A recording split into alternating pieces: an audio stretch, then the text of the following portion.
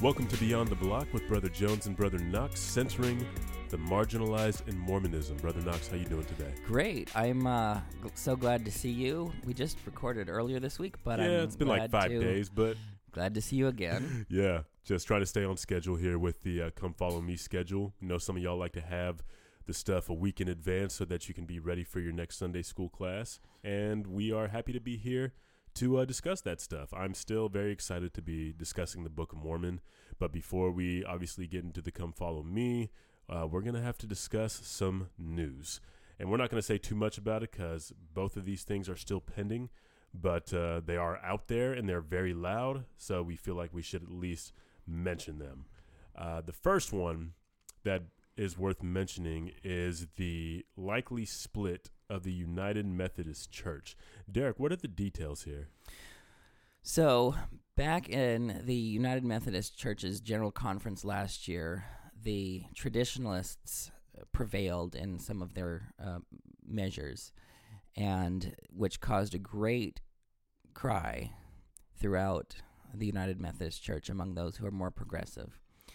And as a result, what happened is a mediation team got together, parties from all sides, and tried to figure out a plan.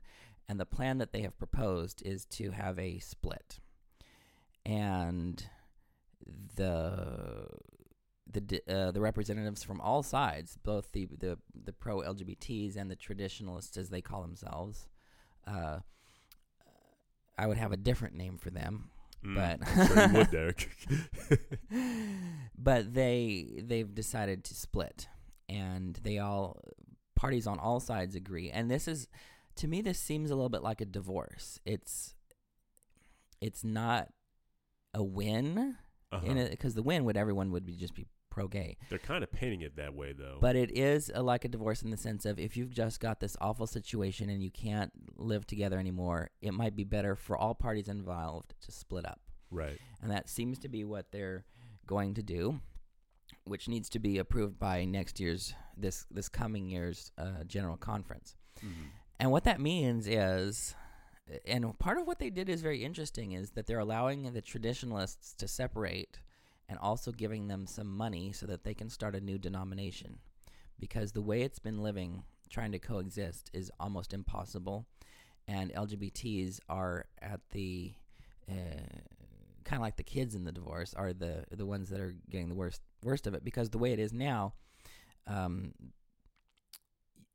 clergy are not allowed to perform same-gender weddings. Clergy are not allowed to be openly LGBT and partnered, although that some people are finding, depending on the region that they're in, they're getting away with it and getting a lot of support, especially in liberal regions. So this leads to a very difficult situation where you've got an impasse and neither one is willing to compromise. And so the split is a relief for some and a tragedy for some, and a lot of my United Methodist friends are really going through a lot right now.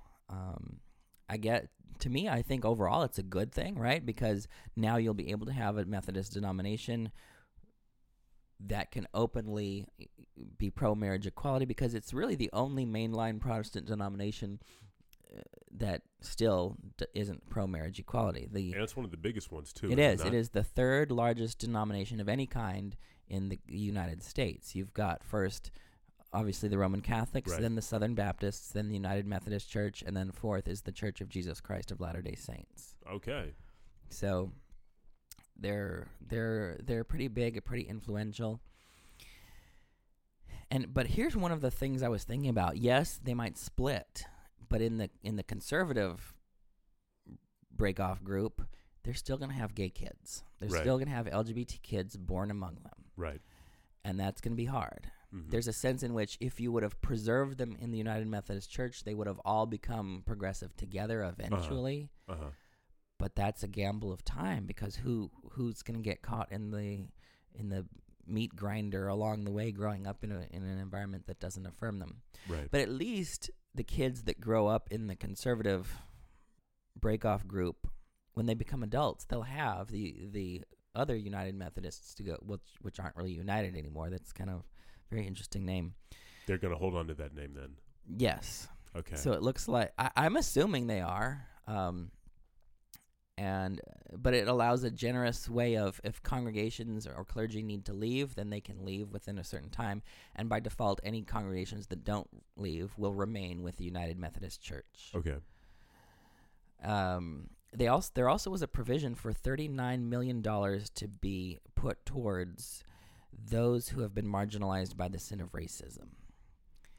And I think that's important because people of color, whichever Methodist group they end up in, will need to be taken care of and make sure that they have the resources to do what they need to do. Mm-hmm. Very interesting. What were your reactions to this? I didn't know what to think because on the one hand, if I was part of that community, my immediate response would have been all right, great. The traditionalists can go over here, and the progressives can go over here where we can just believe as we want without any, without any problems, And, that's the way I feel about, as you said, a divorce. Like if you come to an impasse and there doesn't seem to be a positive way to remain together and be able to flourish together, then a split seems the most logical decision. And I'm trying not to view the split as so much a failure of the church, so much as I view it as almost like a graduation. Like I want there to, like they realize they could no longer grow together, they could no longer be together, and now this seems to be the best way forward. So perhaps I should be a little bit sadder about this thing. I don't know. Like you said, the LGBTQ folks are kind of like the kids caught in the middle of this divorce, but at the same time, it seems to be best for everybody. And I want to at least take some solace in the fact that this is the best way forward for that church. And yeah. And I know a number of queer clergy in the United Methodist Church, and I'm not going to go ask them for their reaction right now because that's not the right thing to do. And in fact, you do too. Jay Williams at Union. Right. He posted on his Facebook that like his dad called him and said, "Well, did you hear about this?" And he said, "Yes, I heard about it." And he probably doesn't want to talk about it right now.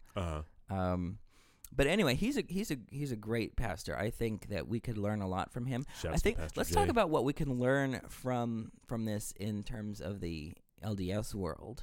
Yeah, because the interesting thing about this is that, obviously in the LDS church, our power is very centralized. And Right. Something like that isn't really, for lack of a better word, capable of happening, quote unquote. But at the same time, I feel like there's something here for us to learn. I think there is something for us to learn. I think structurally it's very different because in part because it's just very structurally different. You wouldn't be able to negotiate a settlement like that, I think, with the LDS church to go and take buildings with you and take money with you and take clergy with you and I just don't think that would happen. Mm-hmm.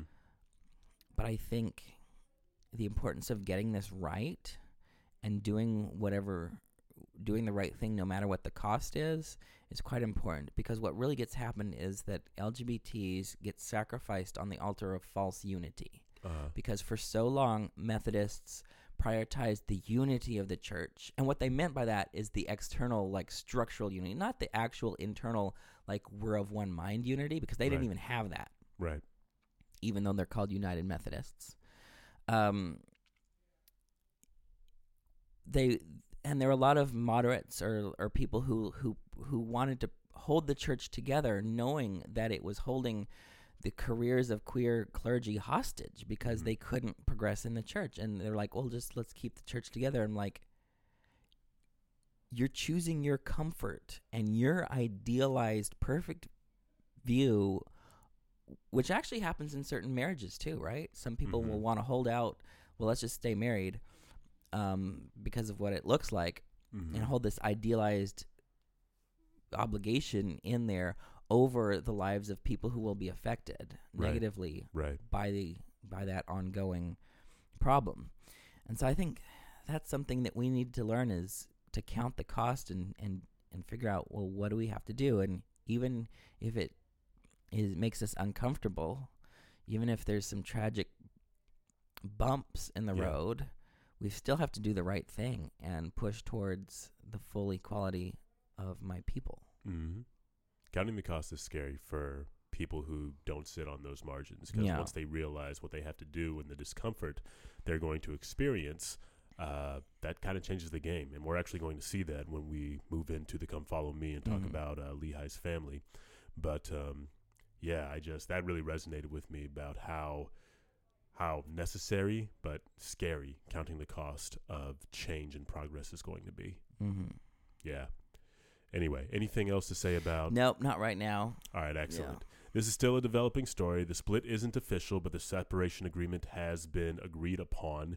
And, we'll see in the coming, days, weeks, months, when the split actually happens, what other consequences are faced and experienced by the United Methodist Church.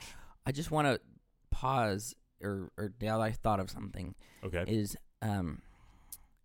most of the denominations in the United States in the 19th century split over slavery. You had a northern and a southern version. And the Presbyterians got together in the 1960s. The United Methodists got together. That's why they're called United Methodists. They're mergers. So I think what's really significant is when churches decide to split. And we haven't had big splits like this except over slavery, and then Joseph Smith's successor was kind of a big deal too. Yeah. But I'm talking about in the Protestant world. Oh, in the Protestant world. Yeah, we haven't had major splits like this since. Well, I can't think of. Well. Yeah, I think what's interesting is when people try. That's the heart of it. Is some people decided to take a stand and say no. Standing up for the dignity of all people is more important than staying in a relationship with you. That once you get to that point, something is really serious for those people. Right. And I think that's kind of where the place we are here. And I think what's more likely. What you mean here? Are you talking about still in the with Protestant LGBTs? world? Or? Yeah. In the Protestant world. Okay, got you. Now, in the LDS world, I think what's more likely to happen is people who become disaffected with the current status quo, they'll just leave. They'll leave the church. I think that's more likely to happen than for them to organize a new breakaway church and try to get that. Yeah. So I'm just thinking out loud. I don't really have all the answers, but I'm just thinking this is really significant. If the United Methodists are willing to split over this, there is some solid passion really on both sides. Right. And people willing to take a stand for what they believe in and say this is a big enough deal that we have to address it. I think that's kind of what we can learn from in this church, that this issue is not going away until we get it right. And the rest of our country is progressing and shifting, 2 steps forward and 1 back. But eventually, if our church does not change our position, well, it already is sort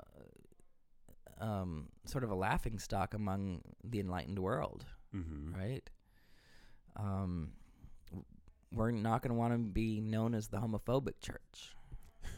Even though that's kind of been our brand for the last, decade or two. It's going to become, how people now don't want to be called racist, which is different than they don't want to be racist, because there's a lot of people more worried about whether being they're called racist and actually being racist. Yes. Yeah. They're more worried about being called racist or being seen as racist than actually the impact on people of color. Right. And I think that's the case here. Is we're going to get to the point where we're no longer going to be wanting to be seen as homophobes.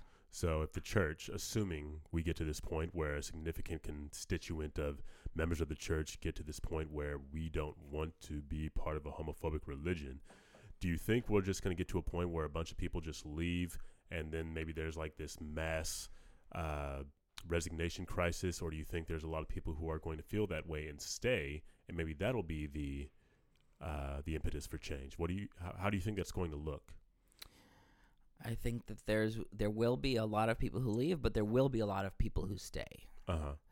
And I'm a believer, and I know that the Lord is leading this church. So it's not like the Lord isn't seeing where this is going. The Lord I think, is already trying to do a good job of infusing a new spirit into the church, right, line upon line, and eventually, right when we need a new revelation, well, we already need it, but you know what I mean. It's not like we'll be lost forever. God's on our side, and is going to powerfully move the leaders and members of this church in a miraculous way in the near future. Right. And that's kind of why I'm not worried about this situation of, well, everyone's going to leave, or we're going to end up being homophobic forever and it'll be so embarrassing. Because no, God's going to fix that. God's going to fix it. Yeah. Let's go ahead and move on to the Come Follow Me. But before we go ahead and do that, we're just going to remind you guys that we are a proud member of the Dialogue Podcast Network, a collective of independent, interesting podcasts who promote thoughtful, respectful, and engaging inquiry and discussion of all aspects of the LDS tradition, thought, and arts and culture. Find out more at dialoguejournal.com/podcast network. That's dialoguejournal.com/podcast network. So we are in the book of 1 Nephi, chapters 1 through 7, and we are going to be discussing those. This is basically the beginning of the family of Lehi's journey into the wilderness and subsequent, or I guess simultaneous leave from Jerusalem. There's a lot to discuss here, and I don't know if there's anything you want to leap on first. No, I want to hear what you have to say first. All right, sounds good. So the first thing that stood out to me as I read these chapters is that one of the standout themes of Lehi's family story is that of forfeiting privilege for one's own good. That is one of the first things I noticed. Now, the end of chapter 1 kind of sets up the whole story for 1st and 2nd Nephi, and you could probably argue that it sets up the whole story for the Book of Mormon. And I just want to read that real quick so you can understand what I'm saying here. This is verse 20, the last verse of the Book of Mormon. So Nephi just got finished telling us that folks were trying to kill his father for his prophecies and the destruction of Jerusalem. But he goes on to say in the second half of verse 20, I, Nephi, will show unto you that the tender mercies of the Lord are over all those whom he hath chosen, because of their faith, to make them mighty even unto the power of deliverance. Now, without going into too much detail, we're going to see the Lord deliver Lehi's family from oppression, from certain death and destruction, from hunger, from fatigue, all as a result of the faith that they exercise in God. And later we're going to see people be delivered from slavery, at least twice. We're going to see teenage soldiers preserved despite long odds, and we're going to see entire nations delivered from their sins and converted to the gospel of Jesus Christ. Like this last verse of 1 Nephi chapter 1 seems to set up what all is going to be possible if people simply exercise faith in Jesus Christ. But like I said, the most standout theme to me is that of forfeiting privilege for your own good. And we're going to see that in the disparate responses to hardship, particularly between Nephi and Laman and Lemuel. So we learn about those responses, and we learn what some of the causes of them are. For example, in chapter 2, we learn that Lehi is commanded to take his family out of Jerusalem and then flee into the wilderness, leaving behind their land and their property. Laman and Lemuel are understandably upset, and they complain against their father, even going so far as to call him crazy. Nephi, on the other hand, has a totally different response in verse 16.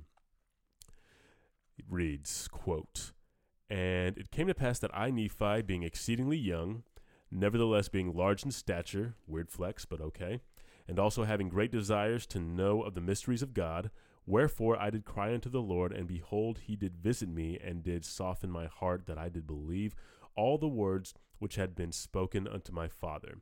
Wherefore I did not rebel against him, like unto my brothers." Close quote. Now, Derek, something that I never noticed before that I did notice in this verse, this read through, is that Nephi points out that his heart was softened. Now, like, what does it tell us exactly that Nephi's heart was softened, or that it needed to be softened?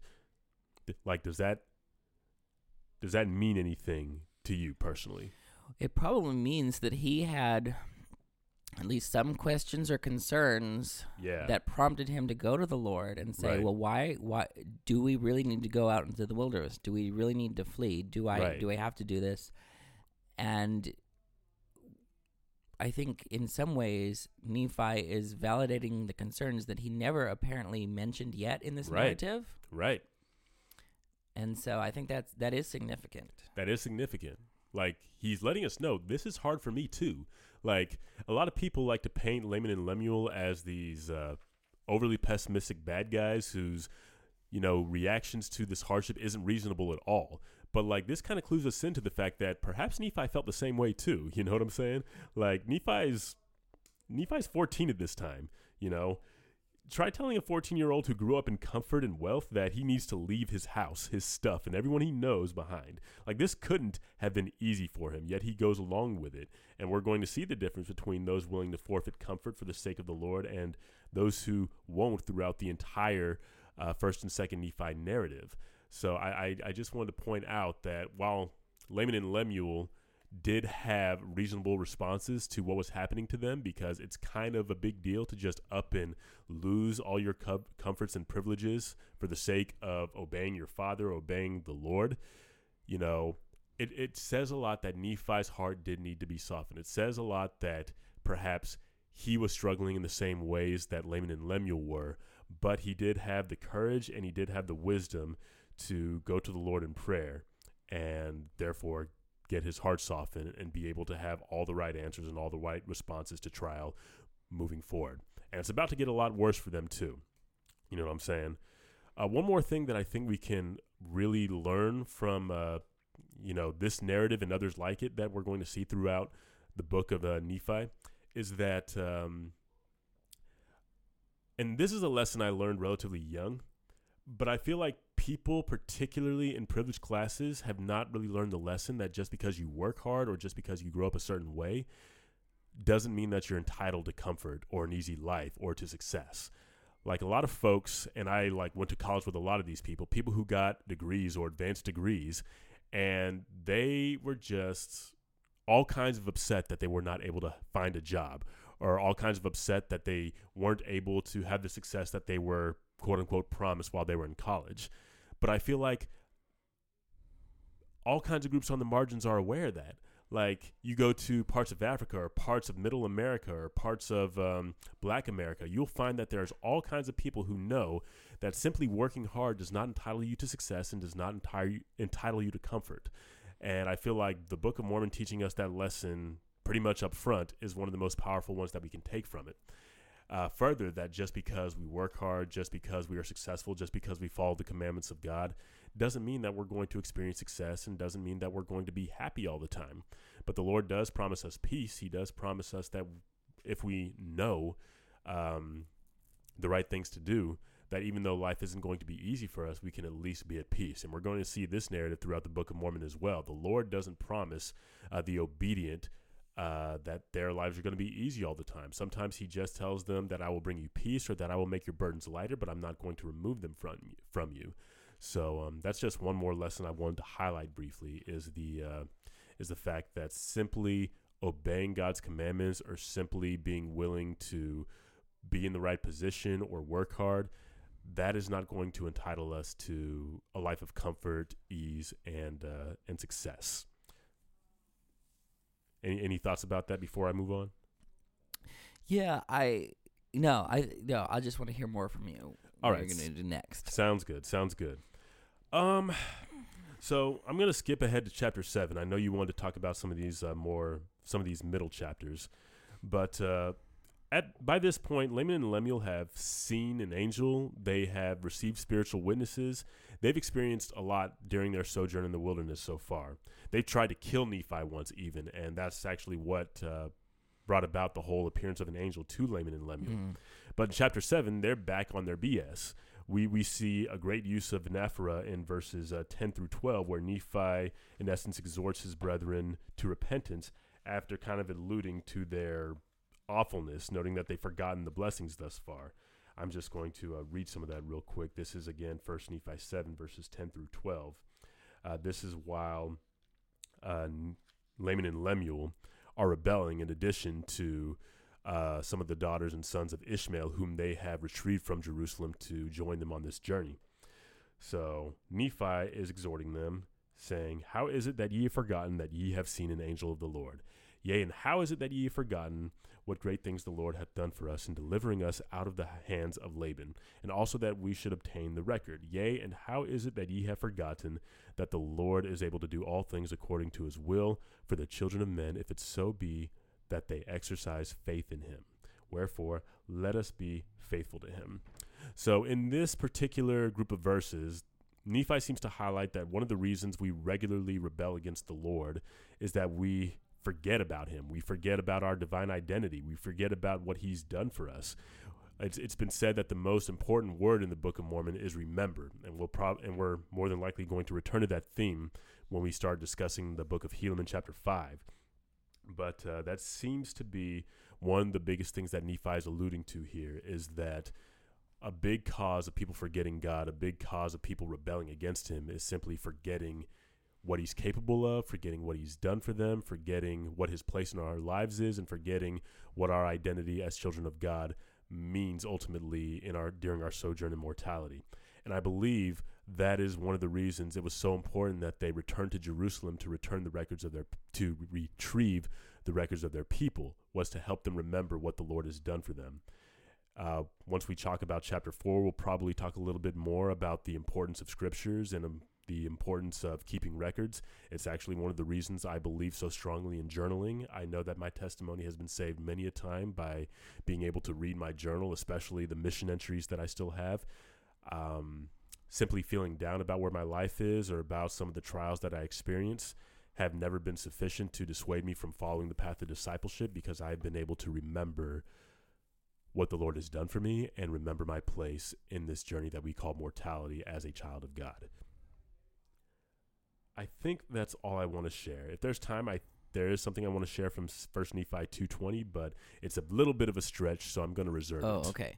Well, one of the things that this journaling reminds me of is we have to take into account the literary style and nature of this text. Okay. So unlike a lot of the Bible, which you have really sort of a third-person omniscient narrator who really just lays everything out, is not part of the action, but just even knows people's internal thoughts and motivations. Right here, you don't have that. You have someone who's writing with a bias because they were there. They only know what they saw and heard. Uh-huh. And Nephi obviously has a vested interest in bringing people to faith. And part of that is he has a vested interest in making himself the sort of the good character, the one to emulate as an example. And he does this with his brothers, right? Uh-huh. He wants to be an example of faith for his brothers and then for us.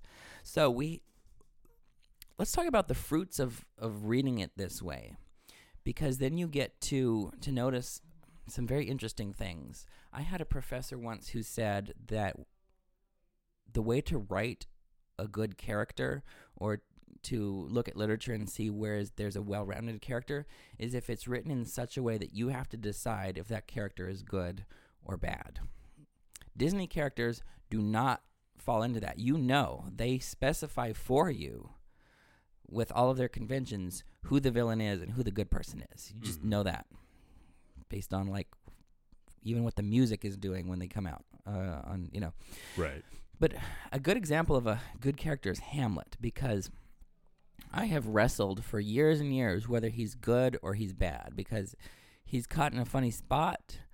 But there's a lot of complexity, a lot of difficulty. There's a lot of gray areas, like how he treats Ophelia is awful, but then I have sympathies for him in terms of what's been done to him by his uncle Claudius. There's just a big mess, and I actually have to do some work to decide, like, am I on his side or not? Right. And that's a really good character. Now, Nephi tries to write so that we think he's the good guy, but there's some seams and some gaps and some cracks in there that when you look at and realize that he's narrating this himself, and you go back and sort of read through that, it's kind of like reading a person's dating profile online and knowing that they're biased in a very particular direction. You can kind of scale that back and realize, oh, actually, here's what's going on, just based on what they include, what they leave out, things like that. Uh-huh. For example, he leaves out the troubles he had and then says, oh, but my heart was softened, and he put that in because it makes him look good. So I think there's a gap or a seam there that you noticed, and I think it's important to point that out. One of the biggest seams... I don't know, man. Like, what? Here's the thing. Like, I don't want to know... I don't think it's so much important that he tells us what exactly he wrestled with, because he kind of already does that. You know, it's probably the same stuff that Laman and Lemuel wrestled with. Like, at this point... Yes, but he didn't say he joined in. He didn't say he joined in, but the important part is that he came out of it on the right side. You know what I'm saying? Right. And, but he did say also that he did not rebel. Well, anyway, so what I want to get to is the slaying of Laban, because... All right, the slaying of Laban. I think most Latter-day Saints read that quite uncritically along with Nephi and say, well, it must have been justified. But there's part of me that really wrestles with that and thinks that if I had been in that situation, I wouldn't have killed Laban. Okay. And wrestling with that is kind of difficult. I don't know. Have you ever felt that way? Like, or have you always just assumed he did the right thing? Most of the time, well, I'm not going to say I assumed he did the right thing, but I did have a little bit of a wrestle with it, but I did ultimately conclude that killing Laban was necessary, because what might have happened if he didn't kill Laban? He kind of goes through what the Spirit of the Lord is talking him through and why he needs to kill Laban and what further might happen if he doesn't do it. You know what I'm saying? So I don't really have an issue with Nephi killing Laban simply because it seemed to be necessary. Like, also just, I just don't think a case against him killing Laban or saying that it might not have been the right thing to do is necessarily merited here when you consider how often God seems to change his mind about when it's okay to kill and when it's not okay to kill. Like, sometimes he says, thou shalt not kill. Other times he says, thou shalt utterly destroy. You know what I'm saying? Like, I don't know. Yes, but even those things are mediated by human fingerprints, right? Yes, there's context there. And that's the primary thing I'm saying here is there's context there that makes me less critical of Nephi's ultimate decision to kill Laban. And I'm anxious to hear what you think. Well, my point is we've only got Nephi's side of the story. So, of course, he's going to frame it as best as he can in a way that justifies it. And I like what Grant Hardy points out. There's a major gap or seam here in the narrative. Uh-huh. Because it so happens that when Nephi comes back to his father and mother, one thing that Nephi is going to do everything he can. First of all, Nephi is very interested in his father's reaction. Like, the very first words of the teenage Nephi are the ones in 3:7 where he tells his father, I will go and do the things which the Lord hath commanded. Uh-huh. And then he records in verse 8, and it came to pass that when my father had heard these words, he was exceedingly glad. And so he's very interested in documenting his father's sort of justification of him. Uh-huh. What really should happen is Nephi comes back with the plates and says, here's what I did. Mm-hmm. I killed Laban. And then we get to see his father's reaction. Uh-huh. And then the father would say, yes, you killed Laban. That was good. Mm-hmm.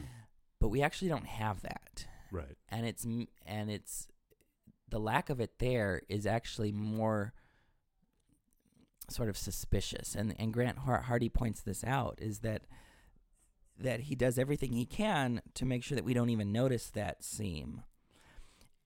And part of what's behind this is, if his father had some type of affirming comment about killing Laban, Nephi probably had every motive to include it. Right. And so I'm wondering about that. I'm wondering if when he got back, because at the time he thought the Spirit was compelling him, but maybe when he gets back, he like wrestled with that, or his father Lehi wrestled with it in some way, and there must be some discomfort. There's some tension in the text around it. Right. And I'm just wondering about that. Like, what does that mean, and how do we interpret that, and how do we wrestle with that? Because here's what I would have done if I were Nephi. Now you can just tell me I'm wrong, because maybe I'm wrong. But here's what I would have done is if the Spirit said to me, Derek, go and slay Laban. Here's what I would have said is I would have actually used my words from 1 Nephi 3:7, that the Lord giveth no commandments unto the children of men, save he shall prepare a way for them, that they may accomplish the thing which he commandeth them. And I would have said to the Lord's face, you commanded me not to murder. Now you got to find a way for me to keep the commandment not to murder. And then God, you got to find a way to take responsibility for either Laban's death or some other way for me to get the plates and flee, so that I can keep the commandment not to murder. Because here you've got Laban. It's not actually a fair fight. It's not like they attacked and they fought and then it was self-defense. He was drunk and incapacitated on the ground. And Nephi comes up and beheads him. Now, he doesn't want to behead him. He doesn't plan that. He doesn't even bring a weapon. So I'm not saying he's like a murderer. He had any murderous intent until, and that's part of his narrative. He's like, no, I didn't even want to kill him. Right. He's protesting it so hard, so we know that's what's going on. Yeah. And I want to just bring in the legal materials from Exodus 21 around killing, because there's a provision there that says if you kill someone, then you should be killed. But if it's not premeditated, that you don't lie in wait, and the Lord delivers him into your hand, and you kill him, then you're allowed to flee to a place of refuge, which is in Numbers 35. You've got the cities of refuge that are reserved for people who have committed manslaughter or some other type of killing that doesn't qualify as full murder. And it's also very similar to what Moses did in Exodus chapter 2 when he killed the Egyptian. He fled to Midian. So there's some of this going on. He's trying to justify, because the text does say that the Spirit said that I have delivered Laban into your hands. Yeah. But I'm still wrestling with, why did God make Laban kill him? Why did God make Nephi kill Laban when God could have killed Laban just by like zapping him or something? Right? I feel like that's not in the I feel like that's never been in the economy of Christ or God to do things that his human servants could have done, like throughout. Yes, but my point is, if I were in Nephi's position, I would have argued to God saying, I'm not going to kill. This is It seems like Nephi's doing the same thing, though, is arguing against the voice he's Yeah, hearing. but I would have argued even more and said, look, if you're commanding me to get the plates, and you're also commanding me to not kill, then you're going to find a way for me to keep both of those commandments, because I will go and do, because the Lord does not give any commandments without preparing a way. So prepare the way. That would have been my attitude. And I would have done that same thing if I were Abraham and told to sacrifice my son Isaac. I would have fought back. Now, maybe I'm wrong, right? Maybe I'm faithless. Maybe I'm faithful. I don't know. You can go ahead and tell me, Derek, you're unfaithful. I'm not going to say not in the context of Abraham anyway, because I would have fought that too if I was in Abraham's position. I definitely would have fought that one. This one, I'm simply less apt to fight, simply because if I'm in a position where someone powerful has been delivered into my hands and I know that their living could actually impede my life, impede the future of a whole nation, or impede anything else that killing them would not, that anything short of killing them wouldn't solve, then in that situation, I still would have killed Laban. Like, and I would not have felt like a murderer. Would it have been hard? Yes, because I've never killed anybody before. But I probably still would have done it. Like, the closest thing I can think of is, you know, I know a couple of women who have been in situations of domestic abuse. And sometimes they might pour some hot grits on their husbands while they're sleeping. You know what I'm saying? Like, I don't have a problem with that, even if that is premeditated. Like, I feel like there are some necessary evils we got to engage in just for the sake of being able to get us out of a dangerous situation and preserve the existence of our posterity or anybody else. Sometimes people got to catch bodies in order to save their own lives or to save the lives of many. And I feel like that's what Nephi was doing here, which is why I feel like the Lord commanded him to kill Laban and why ultimately Nephi was able to rationalize it. You know what I'm saying? Yeah, okay, but my point is there is a tension here in the text because we don't have a resolution. Definitely. We don't have any later like affirmations in the narrative from Lehi, which is almost what you're expecting. Like it, and I'm still very uncomfortable with it. And I'm not saying. So what I'm saying is that Nephi really isn't as Disney-fied as he almost makes us want to look. Uh-huh. And he is, in some sense, a well-rounded character because there are these tensions that we see that, well, maybe he isn't all good and maybe he isn't all perfect and maybe he doesn't fully understand. Well, okay, let me just tell you what's behind this. Uh-huh. Okay? There are people in this church that have the same confidence. Okay, so Nephi was absolutely confident that the Spirit told him to hurt Laban. There are some people in this church that are absolutely confident that the Spirit told them to hurt gay people and mistreat us. Right. And they know that that's the Lord's will. And it's not the Lord's will. Uh-huh. They sincerely believe it. Mm-hmm. They're not making it up. They really think the Lord wants us to hurt gay people. Uh-huh. And that's the Lord's will. And that's kind of what I'm up against is we should have some humility and patience around being so confident that the Lord wants us to kill someone. Or the Lord wants to make something unbearable or unlivable for someone. Uh-huh. Right? Right. Because Nephi didn't even consult with anyone else. Like, hey, is this actually, would the voice of God tell me to kill someone? Uh-huh. He does it on his own. There's no checks and balances. How do we know that? Obviously the narrative goes on that he's vindicated in the effects in terms of now his people have the plates. Yeah. But you see what I'm wrestling with. Yeah, I see that. There's some larger questions that we can't oversimplify and say, well, because I don't want to set a precedent of if God tells you to do something and you really think it's God and the voice can tell you to go kill someone and you do it. I mean, like, that's not the way I want people who learn from me to do their theology. Let me just put it that way. But on the other hand, I know some LGBT people in the church who use this text the exact opposite way because they put themselves in the position of Nephi and say, well, the Lord told me to take a husband. Yeah. Or a woman will say, the Lord told me to take a wife. And even though it appears to violate this other commandment, the Spirit telling me directly trumps all that. Right. And so they've used it that way. Uh-huh. Right? And I think and I'm not saying I have all the answers, but I think there's something beautiful in the wrestle here. Certainly. Something beautiful in the wrestle that we don't need to resolve it, and we're not going to right here, but I just think there's something that just wrestling with the text will make us stronger, because then we'll think through this. Mm. What do you think about all this? Well, do you think I'm unfaithful and bad? No, absolutely not. Absolutely not. It just brings up, like you're right, there's something beautiful about the wrestle, but also something confounding about the wrestle in that if somebody in that situation who's LGBTQ and wants to take a wife or a husband, and while the commandments, quote unquote, of the church say that they should not do that, that I'm not in a position to judge that.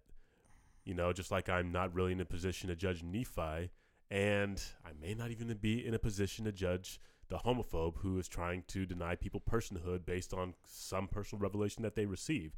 I feel like there's a missing piece there, because I don't want to say that I should respect somebody else's personal revelation to disregard my humanity as much as I should respect Nephi's. I feel like there's a missing piece there, but I think there's a beauty in that wrestle as well, in the kind of confounding of an ability to thoroughly analyze this to the point where I can say what Nephi did was right or wrong, or where I can say what somebody's personal revelation receives is right or wrong. I don't know, man. And that gets into some larger issues around sort of the different narrative styles and even the different theologies of the authors in the Book of Mormon, because they're written by different people. Right. And Nephi is very clear that God will not command you to do something without preparing a way, which seems to imply that God will never give you two conflicting commandments, because then there's no way of doing them both, right?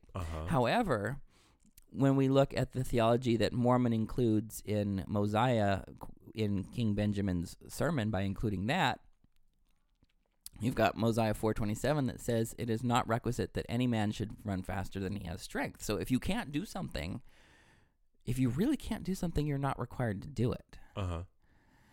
And then it goes back into our temple theology of Adam having two conflicting commandments, one to be fruitful and multiply with his wife, versus not partaking of the fruit. Especially after Eve has already partaken of the fruit and she's now on her way out, he's stuck, because either he will be alone and not be able to fulfill one commandment, or he will eat the fruit and violate another commandment. Like, where's Nephi with his, the Lord will prepare a way, right? So I think there's room for like different reading strategies here. Right. And very much I resonate kind of with Mosiah here, Mosiah 4:27. And to say, look, there's some problems here, and if I'm not able to do something, then I'm not able to do it, and the Lord isn't going to require something of me that's impossible for me to do. And I think just having multiple voices in the text and having human fingerprints all over the text actually is a good thing, because then it makes it real to us who are in the same thing, and our journals may become, in some sense, scriptures of the next generation. Certainly. So that's all I have to say about Nephi, other than I just wanted to emphasize that, yes, these are refugees. Both they're fleeing Jerusalem because Jerusalem is about to be destroyed, which actually is very interesting, because you're saying, well, the Lord doesn't work that way to just smite people. Well, he really does in that narrative. Is like he's just going to kill a whole bunch of people in Jerusalem. He's going to kill people in the flood. Like, if how though? Well, what I'm saying is that if God can get somebody else to do it, then that's the way he operates. Okay. Otherwise, he'll step in with a natural disaster or two to make things happen. You know what I'm saying? Right. But, well, anyway, let's go back to the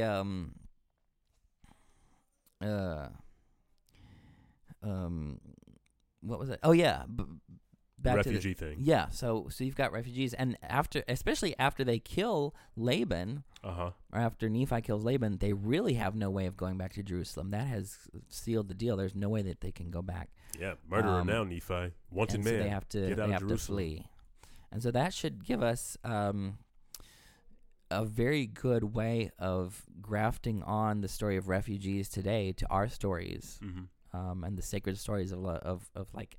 They have to flee so that they and their families can survive. How can we judge people who do the same thing today when we would do the same thing, and when Nephi and Lehi did the same thing? Right. Especially us as members of the church. We should know better than most how to respond to that situation and what it's like to be in that situation. Like, not only our spiritual ancestors, not only the pioneers, but, also Lehi's family. Our sacred text includes stories of people who are put in situations that are doing what we would have done if the circumstances had, demanded such, just like it's doing with Lehi's family. And here's the other thing. I could have said part of the reason here that Nephi is commanded to kill Laban is to get these brass plates and preserve them, and and so that an entire continent will have God's word. To me, I love that because that shows the supreme importance of God's word. However, I could have also said to God, if I were Nephi and God says, go kill Laban and get the plates, I say, well, why don't you just miracle me an extra copy of those plates? You can do that. Like there's times where God has, like there could have been another way, right? Where does all this God will prepare a way for you to keep the commandments? Why didn't he deploy that strategically here? And because as a queer person, I say that it takes faith to sort of push back against God, or at least push back against the God that we've been presented. Right. And we've talked about this a number of times before on the podcast. And I really think that actually shows faith in God rather than rebellion in God, because what you're saying is, I'm holding you accountable to your character, O Lord. You have promised this. You have made me this way. I am your offspring. There's like constraints on how you can treat me. There's constraints on what, and there's obligations that you have. I'm going to hold you up to what you are saying your character is, how you love us. And I think that actually is faithful, because it's saying, I know beyond any doubt what the Lord's character is, so much that I can hold God accountable to that. So that's probably all I should say about First Nephi. Cool, man. For this week. Cool. There's gonna be a lot more to say. Like, I mean, we know what's coming next, so I'm sure we're gonna have a lot more fun discussing Lehi's family's journey as we move into the next chapters of the Book of Mormon. That's all you want to say in chapter 4, or all you want to say in the? I think all I want to say for the whole. Okay, that's cool, man. Through chapter 7. And we've said a lot. There's a lot of things to parse and discuss throughout these first chapters of Book of Mormon, and I got a lot of things to think about. I never considered wrestling with Nephi 4 the way that you have put the wrestle before us. So thanks for sharing that with me and obviously our listeners. Well, I just want to say, I would love to wrestle with Nephi because he was of large stature. Man. Like, have you seen those paintings? Yeah, like, I've he's seen those buff and shirtless. Yes. He's also 14. That can't be an accurate representation of who he is, man. Like, I don't believe it. Well, not that then, but... Because that artist drew everybody like that. Did you see how he drew Moroni? Like, Moroni's like 80 years old, and the dude looks like Ric Flair. It's absurd. It's absurd. Anyway, we discussion for another day about Book of Mormon art and toxic masculinity. Let's go ahead, speaking of toxic masculinity, move on to the prayer roll. Before we do, though, this is a good... Where's my spot? This is a good time to also let you guys know about another podcast in the Dialogue Podcast Network called the Gospel Tangents Podcast, which explores Mormon history, science, and theology from the best experts in the field. We talk to witnesses of history, BYU professors, apostles, and hopefully prophets and presidents from the many different restoration branches and non-believers to cover a 360-degree view of Mormonism. That is the Gospel Tangents Podcast, available on iTunes and wherever you find your podcasts. So, moving on to the prayer roll, I would like to discuss the 22 Convention, a.k.a. the world's ultimate event for women by men. Have you heard about this, Derek? I have. I thought it was like a satire at first. So did I. That's how poorly it's constructed. That's how bad the advertising is. That's how bad the description is. Like, it is awful. It is absolutely awful. But it is 100% real, and it's a convention catered to natural-born women, quote-unquote. It has a tagline that reads, "Make women great again," with the promise of, quote, dramatically improving women's lives and femininity while simultaneously calling feminism the enemy. So I went to this webpage. I read the little promo, or I watched the promo for the 21 Convention, which this is a spin-off of, which is pretty much the 22 Convention, but for men, teaching them how to be patriarchs and manly men and all that other nonsense. Oops, I didn't do that right. You did not do that right, Derek. But you would be somehow the perfect candidate for this 21 Convention. So, in other words, their promo is not promo. Oh, my gosh. Why, Derek? Not a single episode. Like, I'm gonna one day at the end of this year, I'm putting together a supercut of all your gay jokes. Yay! A supercut. It's gonna be like, yay. awful. Anyway, back to the 22 convention. The first thing I want to discuss is these speakers. They're all men. And one would think that if you're going to have a convention about creating better women, you would have at least some women scheduled to speak. But they don't have any. Not a single woman out of the roughly 15 speakers scheduled to speak are women. Now, the second thing and the most disturbing thing about this to me is, are you familiar with the manosphere? No. Okay. I learned about this a while ago because my ex-brother-in-law was a part of this community. And apparently this community is made up of men's rights activists, alt-right trolls, and conspiracy theorists. And my ex-brother-in-law was all of these guys. He was an alt-right troll. He was a conspiracy theorist. He believed in Bigfoot, for goodness sakes, and all this other mess. But anyway. All these men, right? Yes. And I have something in common. We've never pleased a woman. There it is. And It's true. Like, I don't know what they're doing with their lives or what's wrong with them, but there's just no way that they can have a healthy relationship with women. You ain't lying, man. Like, I'm getting the energy I'm getting from the speakers at this convention says, I want to abolish women's suffrage, and I think I should be able to sleep with underage girls. That is the kind of energy I'm getting from these men. You know what I'm saying? Like, that's what happens. That's actually what happens in these online communities where these men, like, proliferate. I don't know if I'm using that word right, but I'm sticking with it. Mm-hmm. Like, the kinds of topics they discuss is how they're going to take away women's rights to vote and how they're going to legalize sleeping with underage girls. Like, those are legitimate threads they have in these spaces in the manosphere. Like, it's ridiculous. Final thing about these speakers is I recognize like 3 or 4 of them immediately because of what they're known for. One of them is a noted conspiracy theorist and men's rights activist who regularly appears on InfoWars, that Alex Jones show that got canceled. And another is this guy named Stefan Molyneux, who is a noted white nationalist and racial realist, which is just a fancy way of saying phrenology or scientific racism. I didn't know these guys still existed, but apparently there's still people that believe in the pseudoscience of racial realism. And he's speaking at this conference.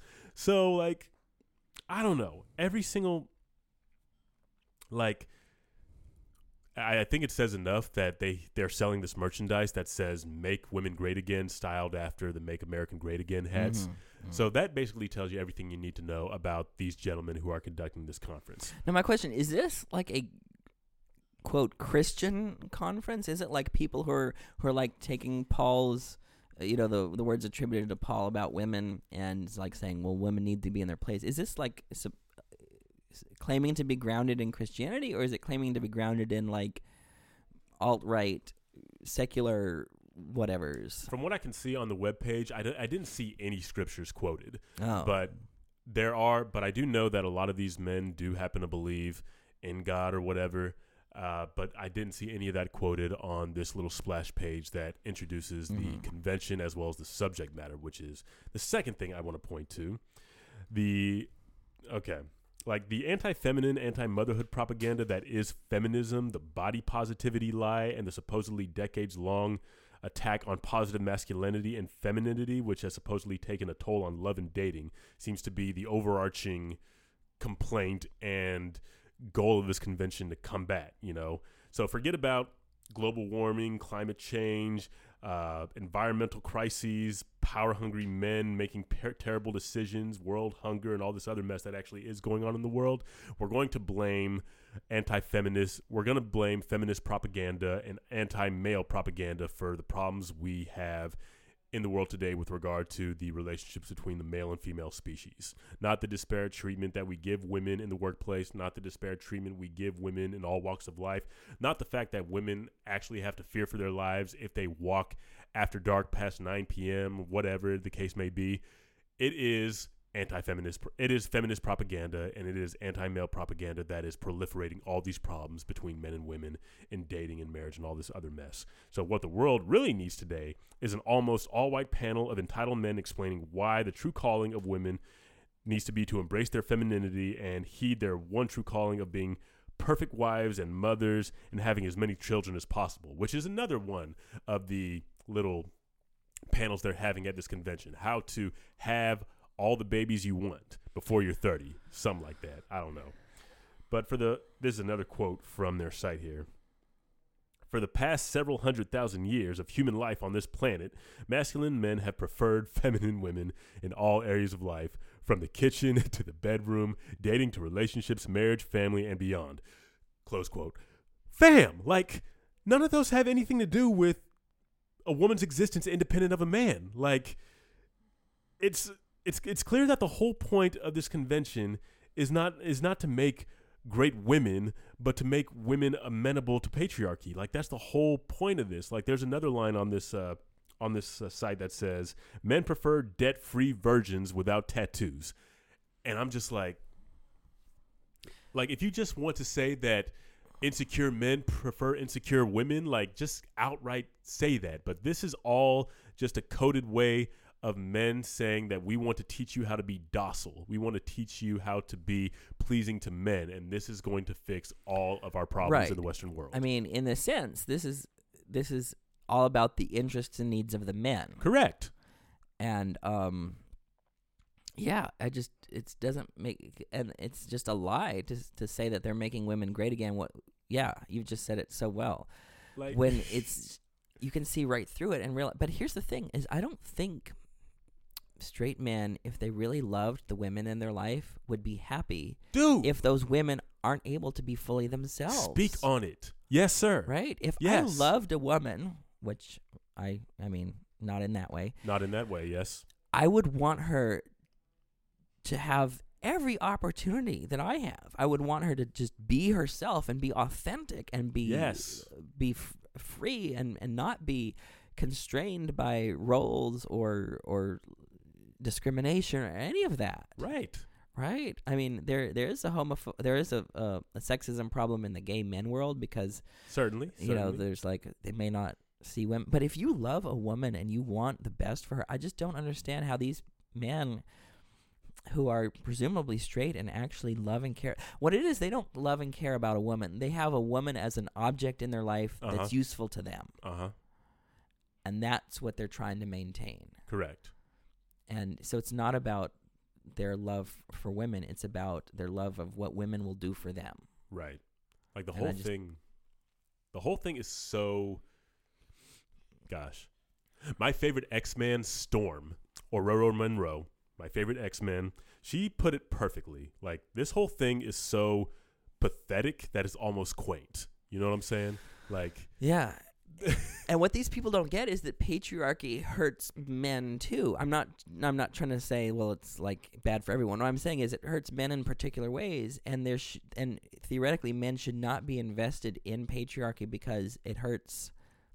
It limits the roles and options for men. It limits their happiness for the women in their life and the freedoms that they have. It limits it sets everyone up for failure because so many of these stereotypes about women actually backfire to make things bad for men too. Like the idea that men should be the provider and the protector and the whatever, and women are weak and should be stay home.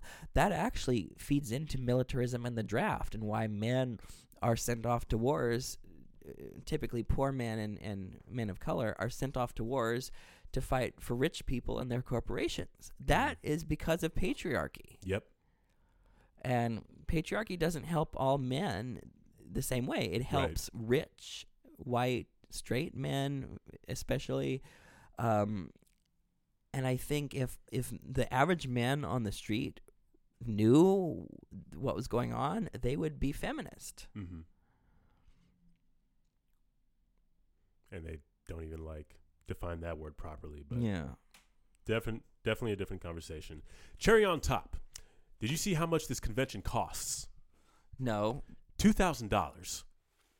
For $2,000, ladies can go to listen to a panel of the comment section of a 4chan thread to tell them how to accommodate their own insecurity, as opposed to putting that money and time to better use, like constructing your own slide made of a cheese grater and rolling down it bare naked Ew. all weekend. Like the entitlement, the patriarchy, the caucasity of it all. Like, it's a whole freaking mess. That's man. why it's like if some here's the thing. If the Onion writers tried to write a satire as good as this, they wouldn't be able to. They couldn't do it. Like They could this not is do this is so unrealistic that the satire writers wouldn't even think to frame it exactly the way that it's panning out. That's how sad it is. That's how sad it is. Like, you have to write not the Onion in order to, like... No, yeah. It is not the Onion, guys. This is really not the Onion. But what I'm hoping, because, this is the first time they're doing this event, what I'm really hoping is that it ends up like the straight pride parade and, like, 2 people show up. That's what I'm hoping happens. I don't know... Even women that subscribe to this stuff, who's going to spend $2,000 to just listen to a bunch of... I mean, I don't know. I don't know people like that. So I've been wrong before, but that's what I'm hoping happens, is that, like, 2 people show up, and those 2 people are journalists. Like, both of them are women who are paid by publications to see exactly how ridiculous this thing was going to be. So pray for the 22 convention and their organizers that, if they can't see the errors of their way, that they're at least going to receive some kind of awakening that nobody asked for or needs. Oh, no. Nobody. Well, maybe they will see the light. The truth will make you free. Anyway. Nope, I don't. Who knows? Anyway, Derek, you got a prayer roll? All right, cool. Okay, well, I'll see you. Do we have any Because, we're at housekeeping? time. Yeah, let's go ahead and briefly go over that real quick. You guys know we're on Facebook, Twitter, Instagram. We still don't have a Snapchat yet because we're old. We don't know how that stuff works. But do follow us and all that other stuff. As you know, Derek and I, about a week or 2 ago, have released a special bonus episode titled Why We Believe, which is, in my opinion, one of the best introductions you could have to us, and also one of the best introductions anybody could have to what it's like to be a member of the Church of Jesus Christ of Latter-day Saints on the margins. So if you know somebody who could use such a perspective, we definitely urge you to please share that episode with those you care about, anybody who could benefit from such a perspective, but especially those who sit on the margins and who are looking to embrace Mormonism or looking to Yeah, and one understand thing to do more about is, who we if are. you're one of our fans, send us a message saying, like, what you would like us to do a special bonus episode on, and we can take some of these ideas into account, and maybe the thing that you want us to talk about, we'll talk about. So think what you would like to hear from us, and what other people would like to hear from us, and let us know. All right, and I think that's Later. all the Bye. housekeeping we got for this week. So we'll see you guys next week.